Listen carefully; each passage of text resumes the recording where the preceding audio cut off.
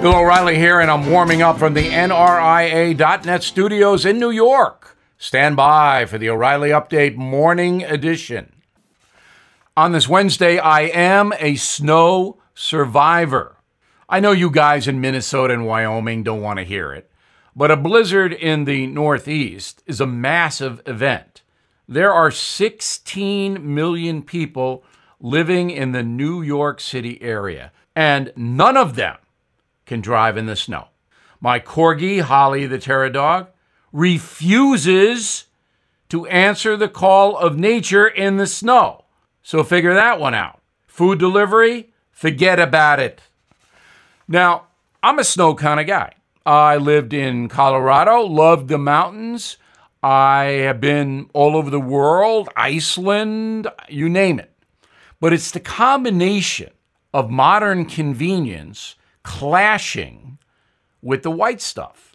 And now that I'm a little bit older, I got to watch it. The first snow, which happened in December here, I was on my butt twice because it was so icy. So now snow becomes not a fun thing as it was in my childhood, but something you got to be careful about.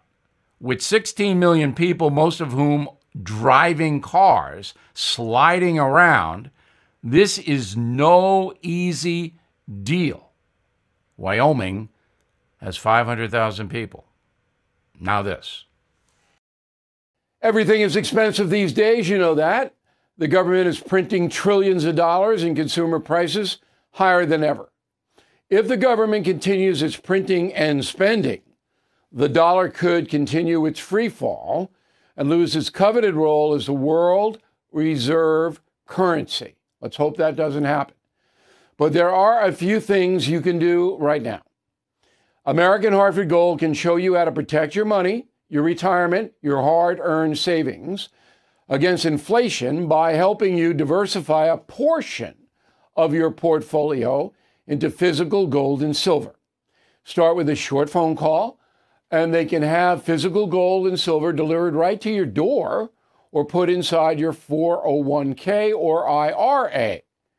So please call or text them right now.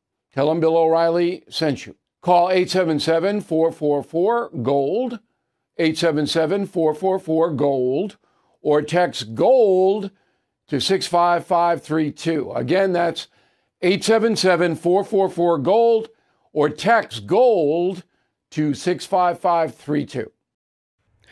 That is the Morning O'Reilly Update. More analysis later on.